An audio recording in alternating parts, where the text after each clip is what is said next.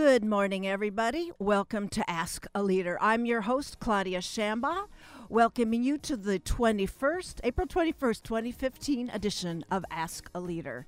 On tap for today's show is Claire Trevor Brand School of the Arts ever-enterprising drama chair Jane Page returns to the show this time with three Masters of Fine Arts directors, Sarah Betts, Travis Kendrick, and Paul Cook, presenting on campus next week the Shakespeare Shorts Festival. Then we'll have a look behind closed door meeting between local citizens climate change activist Bruce Tierney and Congresswoman Mimi Walters of District 45. Fellow citizens climate lobby activist Mary Klumek joins Tierney to talk about how their method of approaching policymakers has relevance for grassroots organizations all around. So don't go away. We'll be right back after a short station break.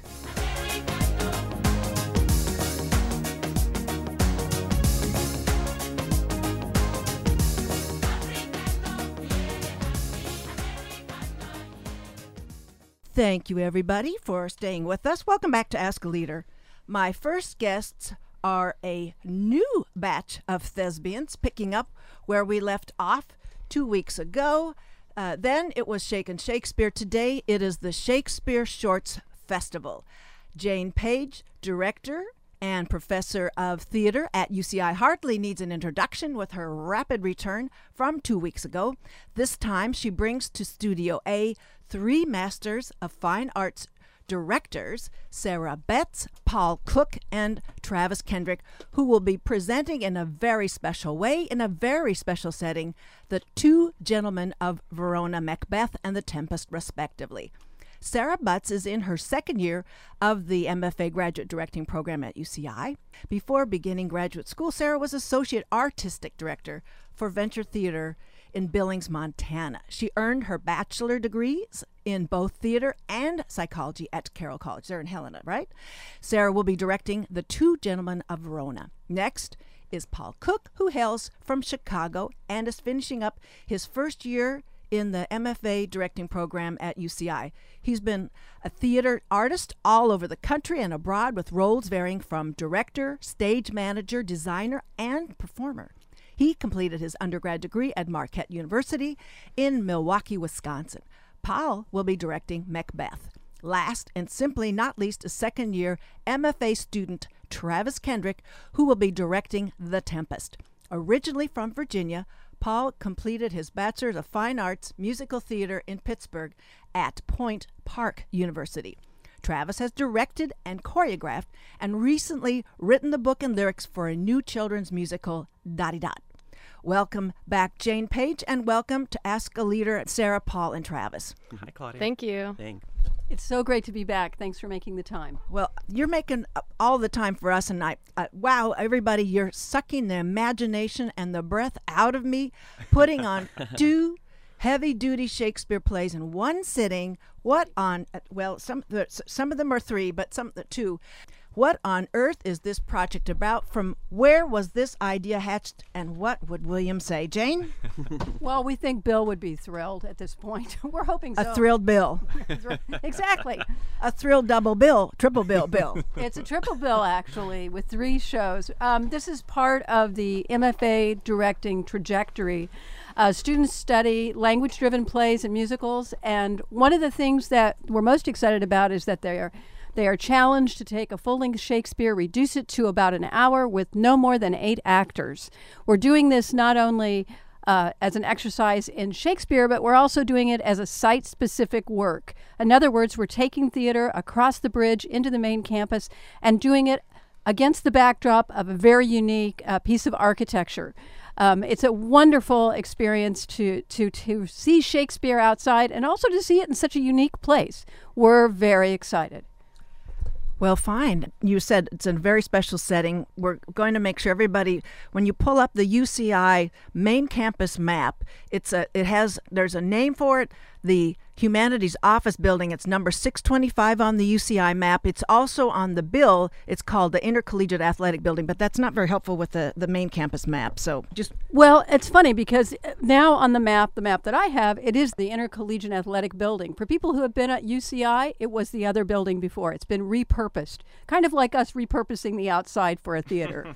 That's true. So we just want to make sure, though, that you are drawn to the setting, you know where it is, but of course there'll be ample opportunity for people to see where the sort of prevailing sort of pedestrian traffic is headed, because there's going to be opportunities not just for the actual stage performances at the times that we're all going to give you, but there will be chances to see rehearsals leading up until that time. So let's talk with each of the directors now about how they've approached reducing a fine work of art. I mean, you're pruning big time. So, Sarah Betts, how do you approach making the Two Gentlemen of Rona a little bit smaller and as vibey as you want it in your own inestimable fashion? Well, our first quarter of grad school this year, our directing class was focused on Shakespeare. And within the course of the first quarter, Jane guided us through how to cut kind of principles of cutting Shakespeare. Really? Yeah. You're seamstresses outside of the costume room. Yeah. That's a great way to look at it. And it's really about finding like what the action is in each scene and what is essential for the story to move forward. So it's really about kind of figuring that out and trying to isolate what's most important. And you're trimming characters too, because you're down to 8. Each one of you has 8 in your production, so you have to pick out the essence, and everything is there for a purpose. William Shakespeare put in there, so you are repurposing, just as Jane said earlier. Yeah, yes, we are. And there is some doubling that happens as well. So we have some of the actors that are playing more than one role. So again, that was just sort of that process of cutting it down and figuring out what's most essential or combining characters into one character. I did that in Two Gents. So yeah, it's been really fun. Two Gents, and that's what you've even shortened the title. Yeah. All right. Well, we're going to turn that over to let's Paul take Macbeth. Macbeth, right. Oh my gosh, how are you going to trim that? Are you going to have 2 sisters instead of 3 sisters? You actually nailed it. We are doing 2 sisters. Have you been watching rehearsals? No, but I mean, there are 3. It's the Trinity, but now it's the duo. Well, I sort of like the idea thematically that it's this good versus evil war. And so 2 seemed like an appropriate number to kind of wage that battle. That is awesome in the word before surfers took over that word. Okay. That's amazing you're doing that. Yeah. It's been a great challenge to figure out, like Sarah was talking about, what is most essential and how can we get the story as efficiently and as muscularly out to the audience as possible. So that is extraordinary. And so how many minutes do you have that massive tragedy down to? Right now we're at about 65 minutes. We're hoping to tighten that up a little bit just to make it really lean and mean. And pack a good punch. You're going to have and so that you can't, now if it's a shorter play, the tension doesn't mount in the same way the longer one. You still have comic relief in the as a part we've streamlined some of that. Macbeth famously has a porter scene, which provides some comic. And you're going to hate me, but we've cut the porter scene out of it. Mm-hmm, yeah, I don't hate you, but I just don't know how you do it. Sure. We tried to focus on what are the most essential pieces of the storytelling, and to try to eliminate things that would maybe take us on a different road. We have the requirement of it fitting into an hour, and we wanted to tell the best, strongest story that we could. So some great parts had to go, unfortunately. So I'm thinking of the whole structure where there's Macbeth meets those 2 sisters at the same, maybe not as many times, but he's going to see the ghost. He's going to see all kinds of, he's going to be reminded and misinterpret over and over what they are obviously identifying him as the person. He doesn't realize that he's the person that they're describing, or the situation that he thinks he's immune to the consequences that he's set in play with his choices. Yeah, all of a sudden he finds himself in over his head, and what do you do? How do you negotiate that? And Lady Macbeth has fewer spots. Actually, I've the most important relationship for me in the play is the Macbeth-Lady Macbeth relationship. Yes. And so I've tried to keep as much of that material intact as possible. 'Cause Okay. that's some really great, juicy stuff. So that's where we've tried to hold as true as possible to the original. Well, very good. Well, you can tell. Sorry about that, Sarah. Macbeth is a little fresher in the head, so I'm Two Gentlemen of Verona. I wasn't so indulgent It's with a what little you're more pairing. obscure. Yeah. Well, not more obscure, but that's the Merchant I'm saying. Okay, so let's take it over then to Mr. Kendrick here. And how are you approaching The Tempest? I think one of the things that we found in cutting was sometimes the subplots get shorter or disappear altogether, and I've had a great joy finding the way that the comic relief, as you mentioned earlier, stays intact, and in these shorter versions, Yes. the comedy kind of jumps right in, not blindsides you, but kind of takes you by surprise often, because so many times the scenes are quite short, and so the fun clowns in The Tempest pop out of nowhere and run around, and that's pretty exciting. Now, is Eli Simon helping out with the clowns? No, but Sarah and I had the joy of taking his clowning class He helped last then. quarter. He helped in advance. So I learned a lot in advance. Okay. Okay, good. Because that is Eli Simon's longest suit is the clowns, and he does them locally and internationally. So that, okay, well then I imagine you didn't know you had such a tremendous resource there. Okay, well, fine. And so any other trimmings that you, or adaptations you want to talk about a little bit? I guess for me in The Tempest, the love relationship between Ferdinand and Miranda was really important. And so we find that both Prospero and Ferdinand Miranda, those three, become the focal point where all the other characters revolve around. So the doubling for me is the other characters each double, but those three stay true to those three specific characters. Okay. For those of you who've just joined us, you're tuned to Ask a Leader on KUCI 88.9 FM in Irvine and streaming all over in theater lobbies on the web worldwide are on KUCI.org. My guests are UCI professor and drama director at the Claire Trevor School of the Arts, along with three masters, that's Jane Page, and with three Masters of Fine Arts students, Sarah Betts, Travis Kendrick, and Paul Cook, presenting April 30th through May 2nd, the Shakespeare Shorts Festival. Well, the details, we need to know those because, the running up to those opportunities and the actual times, and these are all free, correct? So it's because the Chancellor's springing for this one. Thank you, Claudia. Yes, all of the performances are free. And this week, if you are just dying to see some rehearsals, you're more than welcome to come to the Intercollegiate Athletic Building on campus. That's building 625 on the campus map, catty-cornered to the Bren. Anytime from 6:30 to 10 o'clock at night, Monday through Friday, they'll be under rehearsal. You'll be able to sit in and watch if you like. It's very exciting. The program is part of UCI Drama and the Chancellor's Illuminations Art and Culture Initiative. And we've had a wonderful experience working with Julia Lupton, also, who's been just really, really supportive of this project. Julia is the chair of the Chancellor's Illumination Culture Arts and Culture Initiative, and that website is available on the UCI website, so for people to follow what's going on. We'll not go into the whole other events because it's all about the shorts right now. So April 30th is the first official presentation, and Jane, you can tell us the times. Great. Thursday the 30th at 7 o'clock, Macbeth. At 9 o'clock, The Tempest. Friday night, 7 o'clock, The Tempest, and 9 o'clock, The Two Gentlemen of Verona. On Saturday, May 2nd, we have a big lineup starting at noon. You can see The Tempest at noon, The Two Gentlemen of Verona at 1:30, Macbeth at 3. Go and grab a little dinner and come back, 7 o'clock, The Two Gentlemen of Verona, and we close with Macbeth at 9 o'clock on the 2nd. Remember, they're all free.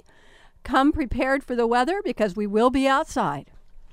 I'd like for Jane to lay out what is so rare and special and sort of cutting edge about this training opportunity, and have for Sarah, Travis, and Paul to talk about what they're already gaining from that. This is outdoor setting. Well, working outdoors is a really unique and special opportunity for our students as well as our actors. And the acting company for these shows include graduate actors as well as undergraduate actors, which is terrific. the notion of working outside, you deal with the elements, you deal with traffic, you deal with airplanes, you deal with sprinklers, all sorts of things. So you have to be very nimble and you have to be very sturdy as you move outside. And so, Sarah, how is that working out there? Because you're rehearsing some of that. You've already started in rehearsing indoors, and then you move out. You're going to start moving outdoors this week, are you not? We've actually been outdoors for most of the rehearsal process. That's interesting. Yeah, because just as Jane said, there's some unique challenges with being outside, and so I wanted to get the actors used to that right away. So we've been outdoors for pretty much since the beginning, since we got on our feet, like the second week of rehearsal. So, all right, yeah, Paul. Yeah, Claudia, we've been doing a little bit back and forth between inside and outside, trying to get used to the outdoor challenges, but also making sure that we're spending time, sitting around a table talking and making sure we're clear about the text.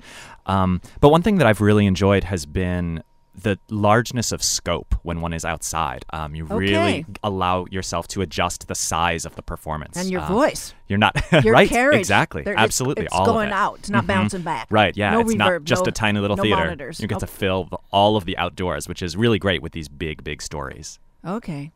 And so, yeah.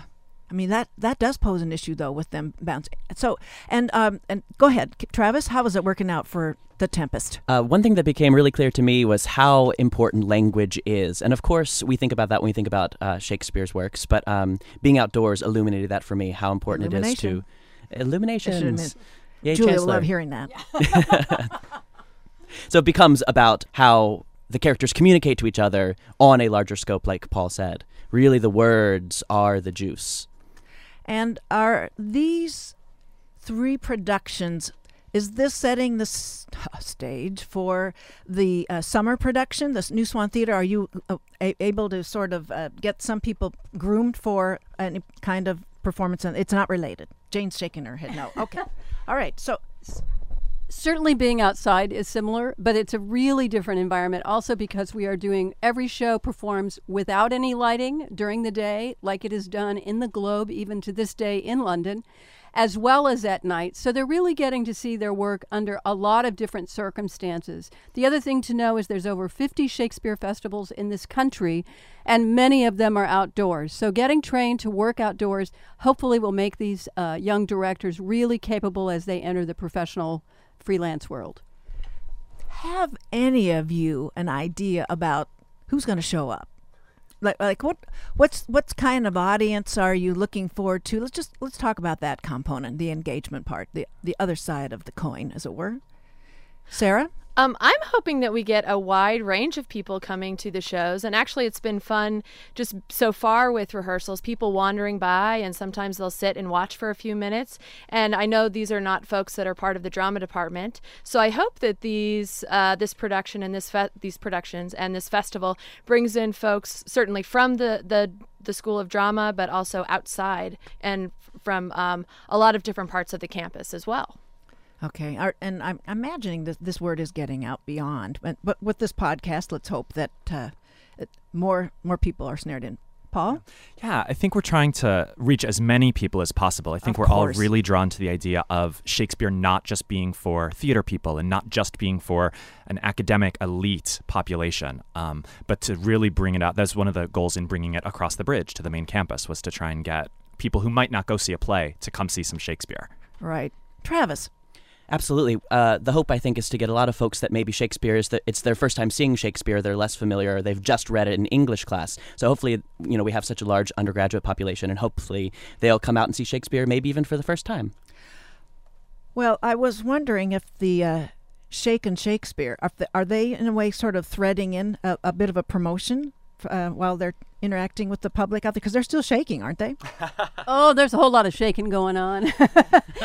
We're even getting requests to be Shakespeared. And I would say if you're really interested, Friday afternoons around 5 o'clock down by the pub, you can almost guarantee that you're going to be Shakespeared if you're down there around 5 o'clock on Friday.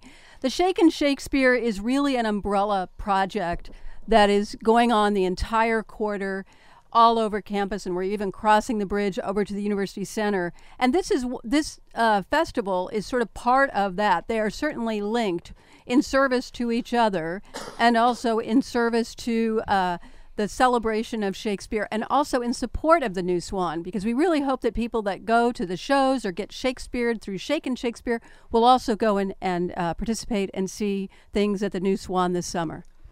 And Jane, you offered for us, we're going to have our fund drive starting April 27th, and I just want to know if your offer is still good for the Shakespeare shirt. Is the Shakespeare shirt? Okay.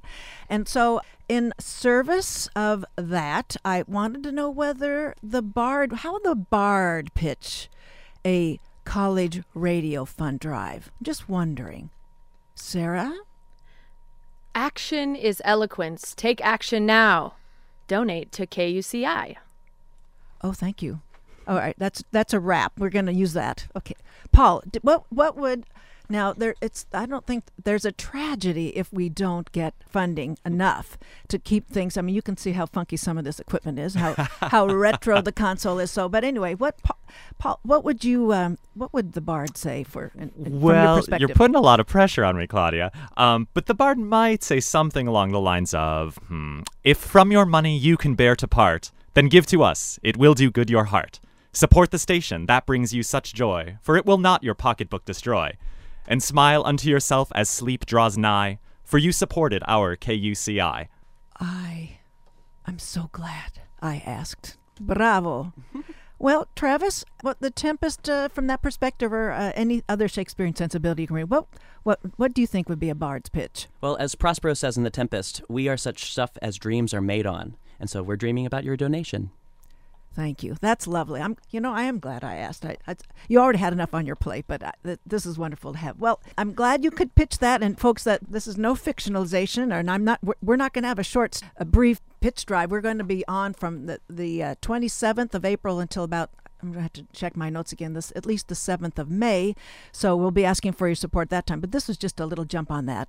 So I want everybody to go onto the UCI website and look at the Chancellor's the UCI Illuminations, the Chancellor's Arts and Culture Initiative. It's loaded all the way.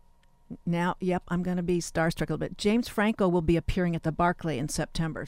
But there is so much along the way now with the shorts, and I think it's going to be a really terrific thing. So there's so many opportunities to the send-up and the presentation, and I think Jane is outfitting with her as I said earlier, her enterprising ideas, this talent to be real forces to be reckoned with in the most creative of enterprises, theater. So I'm really glad that you could all come down here. Thanks, Jane Page, Sarah Betts, Paul Cook, and Travis Kendrick for coming down to the studio with me here today on Ask a Leader. Our Thank pleasure. you. Thanks Thank a lot, you. Claudia. Good luck, and I will. I'm going to get to a rehearsal. I think I've got a Bollywood wedding to go to that's straddling most of those productions. It's going to be in Orange County, so I'm going to do it all. So I want to thank you again and wish you success in roping in as diverse of an audience that you all can muster, and I think you'll do well. So thanks again. Take care.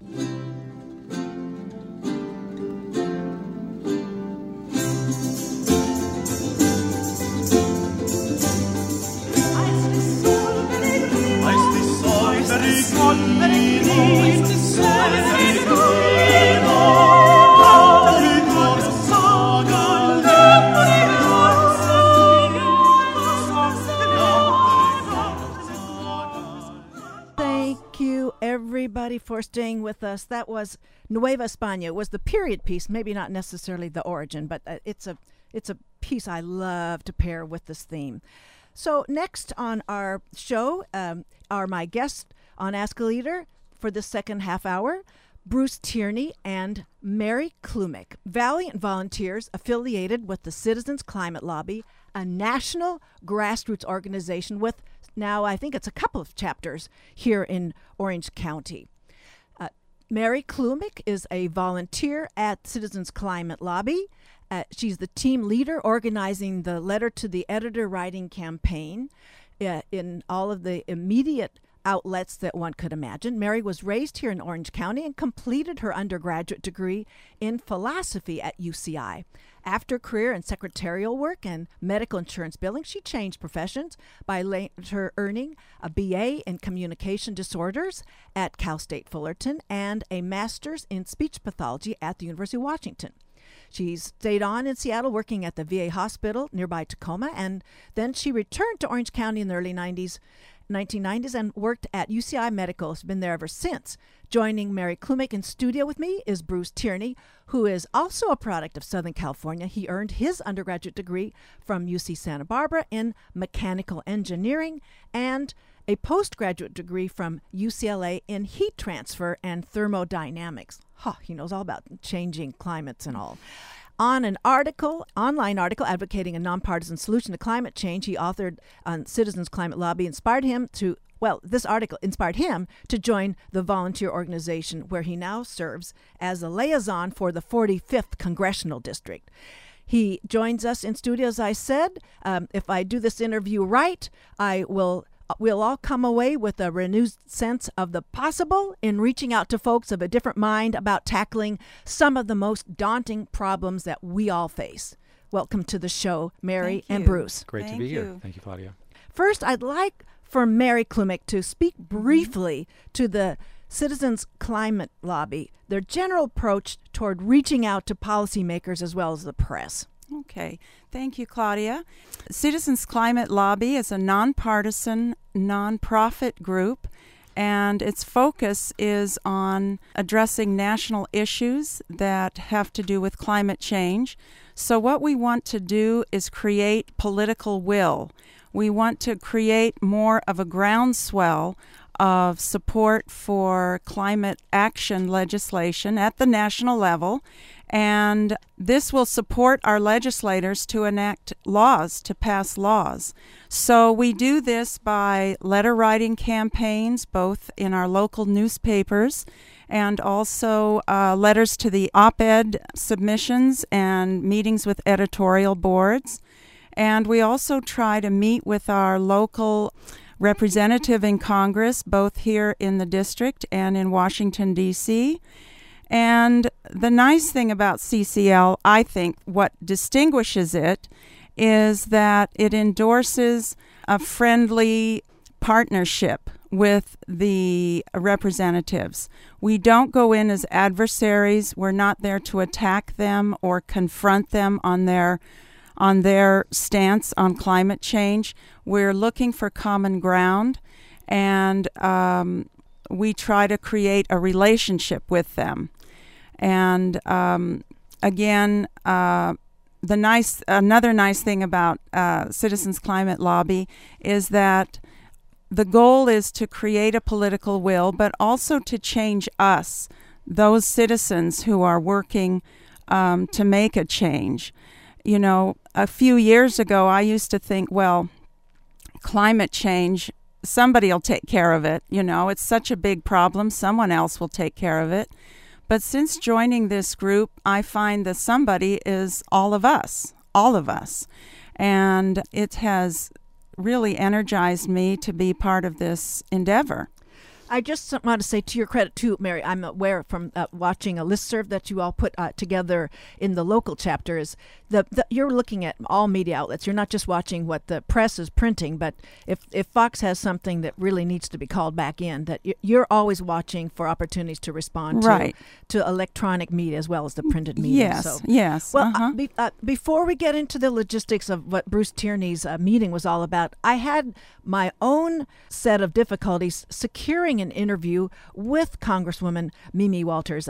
That's when, at that time, she was the state senator for our local district. I wanted to interview her prior to the primary. It was important, I thought, to present her candidacy to community radio listeners, given how scarce her campaign appearances were, and it's a pivotal thing that she represents our district, and the electorate had known very little about her, and I'm not very sure how much more the electorate knows about her. So what got the ball rolling, Bruce, that you'd been trying, I think, yourself for many times to get a hold of Mimi? Well, tell us how you had endeavored to get a hold of her predecessor, John Campbell. Yeah, so I've tried that in the past to reach John Campbell and had no success with that. And so with Mimi Walters, we really went in with this sort of CCL strategy in which we made it clear we were there to help her. So she didn't think of climate change as sort of an adversarial topic. So it took, she was brand new as a federal congressperson. So she was just setting up the office. They were certainly very busy. But it took me about 15 attempts, both through email, through phone calls. And, they're very busy. We were very deferential and aware of that and supportive of that. But mostly, I think one of the key strategies of success was making it clear, we had a strategy that would work within the framework of what she's coming from, the Republican perspective. And so I think, that was a key aspect that really opened the door for us. So the meeting was set up, and you work through a scheduler. So I worked very closely with her time and time again. So she said she'll be back in early April. Let's do it. And so sure enough, we go into the office, in the local Irvine office here, and there she is. Where is that exactly? It's on Michelson, near Michelson and Jamboree. Okay. And so we had a full 30 minutes with her. And I found her to be very open-minded, good listener. And so what we've done is we've researched her. We've watched her Fox News casts. We watched her on CNN, MSNBC, and really pulled out a key aspect of what she said. She said, "I'm pragmatic. I appreciate the art of compromise, and I want to get things done." So we went in and we mentioned that. So you, I don't want to say mimicked, but you used every single word right back. Yeah, so we'd echo. You helped her own that in your frame. Yeah, and so we said, we are here, in contrast to what you may be thinking about the topic, there are really two big strategies, governmental strategies on climate change. And so we contrasted cap and trade, which she's very familiar with as a state senator, versus our approach. And it's much more of a lightweight approach. It's a market-based approach, and it doesn't have a heavy regulatory aspect to it. And so we said, look, we're here to help you win on this issue. And she said, I really do need an answer to climate change because I'm going to get asked that question more and more again. And we said, you should think of us as on your team. We're here to help you. We have an incredible depth of resources and experts that can help with this. So she was very receptive to that topic. She has connected us with one of her staffers in D.C. So we're, it's early on, so we're optimistic and hopeful that we're going to keep down the path and help her develop a policy consistent with her ideals. Bruce, I want to know how much you presented your own professional credentials as a way of kind of signing her on into sort of a conventional hard science kind of framework for her to see that you're not a veins in your teeth, tree hugging sort of activist, and everybody's got a role in all of this. So I'm not disparaging that, but you perhaps had a comportment that might have had a different and maybe a much more effective appeal to Mimi Walters. Right, great question. So we could have gone in there. One of the things that was fascinating was she volunteered her opinion on climate change. And what did she say? She said there may be some validity. I believe there's some validity to climate change, but I don't believe any of it is human caused. And that was where, as Mary was talking about, we could have taken sort of the instinctual reaction where you want to just sort of bombard with the scientific evidence. And what we did was instead we said, look, everyone in this room agrees that there's some validity to climate change. So let's focus on a solution to that. And so we just took it down that path. We gave a brief little explanation of 275 parts per million, and now in the pre-industrial era, and now we're at over 400 parts per million. But we quickly moved off of that. And we said, let's focus on a solution. You're going to get asked this question. Okay. You need a solution. She said, yes, I do need a solution. And so we kept sort of reiterating our approach, our market-based approach. And so I felt it was a very productive first meeting.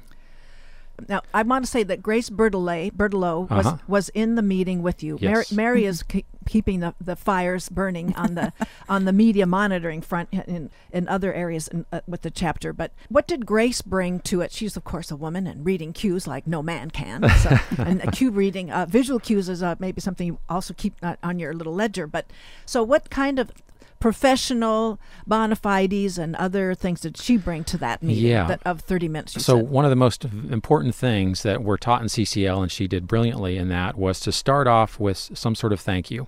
Because very often these people are used to getting bombarded and attacked by constituents about some issue they're furious about. That's what I would do. Yeah, that's right. That's the instinctual reaction, such the right? hothead. No, I've done better. I've made my case for various things when Yeah. I was fully pregnant, and I thought that'll.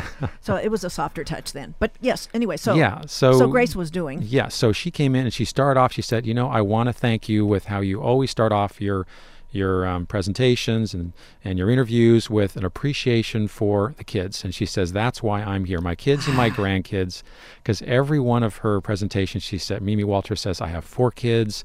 They're really important to me. I worry about their future. So we came in and Grace did an excellent job going through that. We started off, we had a little PowerPoint presentation we made, and we had 2 slides of her grandkids and my 2 daughters, which are the same age as 2 of Mimi Walters' daughters. Okay. So I'd already sort of warmed up the relationship, and she sensed these people are not adversarial, and they're actually going to help me on a topic that many Republicans have been sort of boxed into a corner on climate change, and they need a way out. And so we think we have a solution that's nonpartisan that will appeal to the Republicans and the Democrats. For those of you who've just joined us, you're listening to Ask a Leader on radio 88.9 FM in Irvine. This is KUCI, and we're streaming live on the web, and we have podcasts too at askleader.com. On the web, we're streaming right now at kuci.org. My guests for this portion of the hour are Mary Klumick and Bruce Tierney. Bruce Tierney is the Citizens Climate Lobby's liaison for the 45th Congressional District, and Mary Klumick leads the organization's efforts to respond to media coverage of climate change, all aspects of climate change, all media. So back to this meeting where we're at, where Grace Burley and you are with Mimi Walters. You got 30 minutes. Then did Mimi Walters have any aides with her that are taking notes while she's listening? She did. She had one local staffer, and the staffer wasn't that involved until the end. So we were looking for a solution, and Mimi Walters had some ideas, and the staffer jumped in and said, well, I just had a conversation with one of our legislative aides back in D.C. on climate change, which I thought was good to hear. And so he said, why don't I go ahead and contact that person to find out who it is? So I called him last week. He said, yes, I've reached out to that person. There's a lot of stuff going on this week, so let me get back to you in the next week to see who you're going to talk to and who is the next step here. How about, you're going to be meeting then in Washington, D.C. in June, and so what arrangements, you're talking about setting the stage, but what will you take from there? Are you going to ask for another, maybe one of her colleagues in the meeting? What's your dream setting for a meeting in June? And June, is there a date certain? Yes. So, no, the meeting is not set up. We'll be there a specific week. It's our national conference. Okay, that's when you're there. Mark Tabor, who's been on here before, is talking about coming back fresh from that meeting. Yep, Mary and I will both be there. Yes. Okay. And so our dream meeting is on Tuesday to meet, this is the week of June 22nd, I believe. Tuesday is to have a meeting with the staffer. So there's a staffer focused on energy and environment.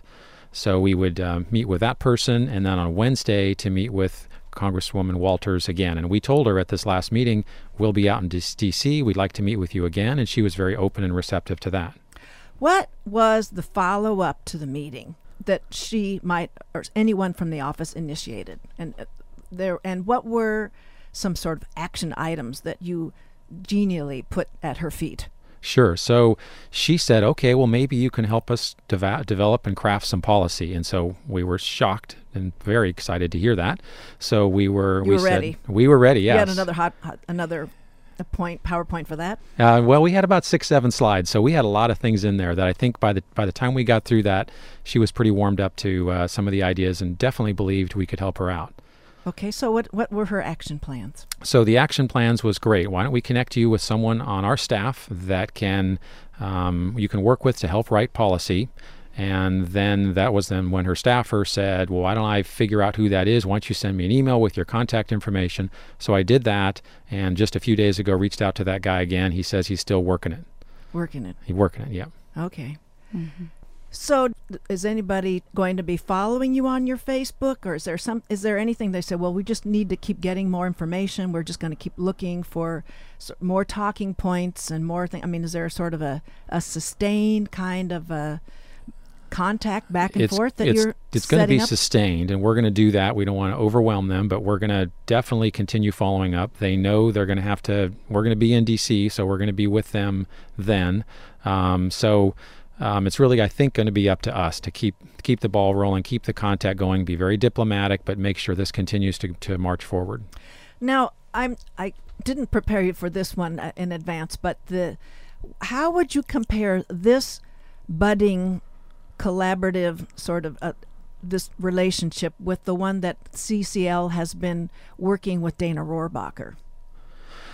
Well, I would say, our He's counterpart. also in Congress, folks. Sure, yeah. So, we also have relationships there, and I know Mark Tabbert and some of the others, they've said we went out and had a beer with Dana Rohrabacher, and so they've got the conversation going, and, I think it's gonna take more than a beer to get things happening here. But what's really interesting, and I think where there's hope, is you look at like Rob Portman. I think he's a senator from Ohio, and his son came to him and he said, "You know what, Dad, I'm gay," and all of a sudden his dad does a 180-degree flip on gay marriage. And, all these people have children, and a lot of the kids are kind of going to hear from their buddies, and they're going to ask the senator or congressman, "Mom, Dad, where do you stand on climate change?" So I think they're going to be big partners with us, whether they're part of CCL or just having these conversations with these people. And it's going to be like some of these recent trends that 5 years ago you didn't think gay marriage was going to move much. And we've seen a lot of movement on that in the last 5 years. I think climate change is a good opportunity for that as well. And in fact, yes, Mary. One of our members, Breen Murphy, had a face-to-face meeting with Dana Rohrabacher, and it went very well, again, very friendly. And Breen found out that Dana is very concerned about methane. So he may have this overall disregard, perhaps, of climate change in general and what's out in the popular press. But he's not that worried about carbon dioxide. Apparently, he's more worried about methane. Yes, which does have it's a more catalytic kind of it's a more powerful depleting greenhouse gas, yes. And so what helps us at these meetings is not just conveying our ideas to them. We have to be good listeners. We have to find out, what do they think? And it's surprising that you can go in with presupposed prejudices about what a person is like, and yet you find out he really is sincerely concerned about methane. So that's a common ground for us.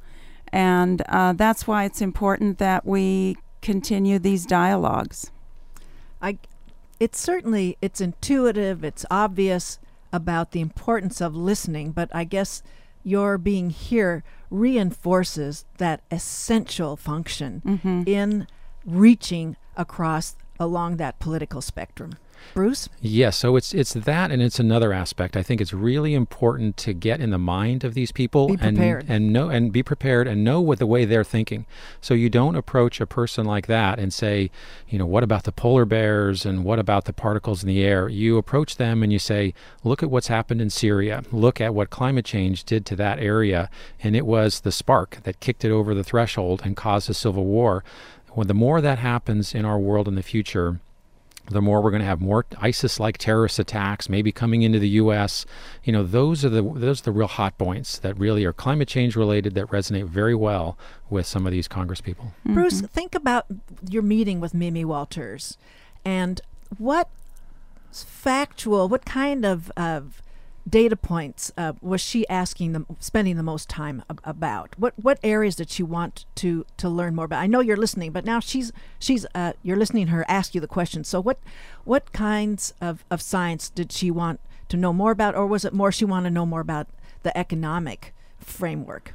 Yeah, I would say it's more of those issues. And so, she wanted to make sure this wasn't going to be a big government thing. We mentioned a market-based approach, and she used market and free market type terminology. She worries about regulations. I went to a meeting of hers at a Republican club meeting just to hear her speak, and I asked a question about climate change. And she just sort of mostly real focused on there's too much regulations, it's going to burden business. So, that to me was, here's someone that needs a good solution, a good answer to climate change, which is what she was very open and asked us about. Did you sense that while she spoke, that she was working with a disciplined talking point, or did you see her move off of that once there was different data, a different dynamic that you brought to her?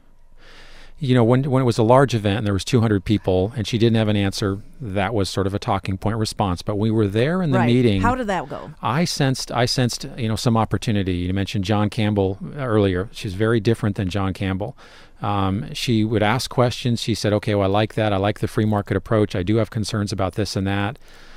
So it wasn't, we knew going in we weren't going to try and bombard her with scientific facts. Those have been out there, easy for anyone to read in the past. So we don't need to go in with that. It's more about how we appeal from her frame, her perspective. So it was about economics. It was about jobs.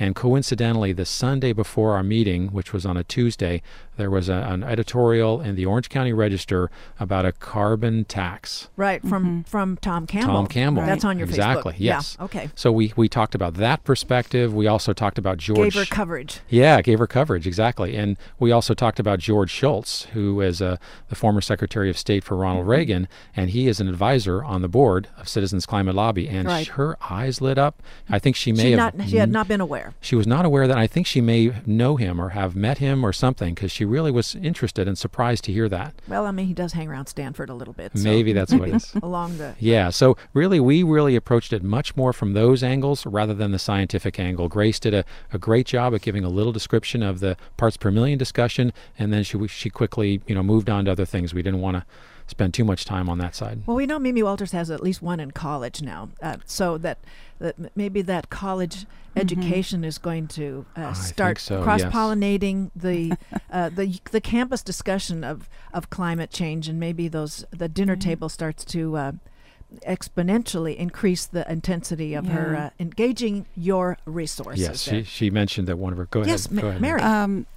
In last year's international conference in D.C., one of our speakers was Bob Inglis, who was a congressman from South Carolina. And he thought, climate change was a hoax and this and that. And one day, one of his sons came to him and said, "Dad, if you don't clean up your act on climate, I'm not voting for you." And from that moment on, Bob Inglis said, "Well, let me take a look at this." And he went into it with both feet, and he went to Antarctica. He looked at the core that they pulled up, and he saw for himself what is going on. He later went to the Great Barrier Reef and worked with oceanographers and marine biologists there. So he actually did what, people need to do, and he has completely changed on that. He's still very conservative, believes in conservative values, but he supports a revenue-neutral carbon tax, it will help bring down carbon emissions, and at the same time, it's completely in keeping with conservative values. So Bob Inglis is also a big colleague of ours. He's also been working on uprooting that orthodoxy that the Republican Party is maintaining in Congress about dismissing the obvious human impact that human causes for the climate change. Well, I want to give you a quick chance to tell us a bit about how folks can get involved with Citizens Climate Lobby, and I'll put up everything on the web here, my summary, where people can get it. But tell them it's around the corner, the next meeting, and around the corner tomorrow night, the weekly conference introduction call. Oh, yes. Every Wednesday at 5 o'clock is an introductory call. You log on to the website at climatelobby.org and hit introductory call and sign on for that. Also, Citizens Climate Lobby Orange County chapter meets the first Saturday of every month at 10 o'clock. We usually gather at 9:30 for coffee and bagels, and would love to have you join us. May 2nd's the next time. May 2nd, correct. Saturday, May 2nd. At St. Michael's Episcopalian there? Yes, St. Michael's and All Angels in Corona Del Mar. I think the address is 3233 Pacific View Drive in Corona Del Mar. Sometimes our venue changes, so please check the website before coming. Yes, Bruce. Yeah, and the one thing I'd like to add for everyone listening, you can all go through the sort of that first phase, which probably most of you have, and that's great, where you put in CFL bulbs and LED bulbs and you turn the lights out when you leave the room. That's sort of a great first step. And we could all sort of randomly do things, call Congress people, and it'd be hard to have that make enough of an impact. So I encourage people to look for, whether it's CCL or some other organization like CCL, where everyone is not only working towards the same solution here for climate change, but everyone has a common focus, a common problem, a common way, common methodology, and everyone's working towards that. And so I encourage you, really to take that next phase, because that's what it's going to take to really break through and do something about climate change. Mm-hmm. And I want to give both of you a real quick chance as we wind down the interview today. Let's get personal about the dividends, especially with your involvement with Citizens Climate Change. What you get out of your involvement, and what do you learn, and what kinds of relationships are you getting from this that are a way to appeal to people to? Well, it's a very positive atmosphere. We don't sit around and wring our hands and think of the gloom and doom of what's going to happen to us with climate change.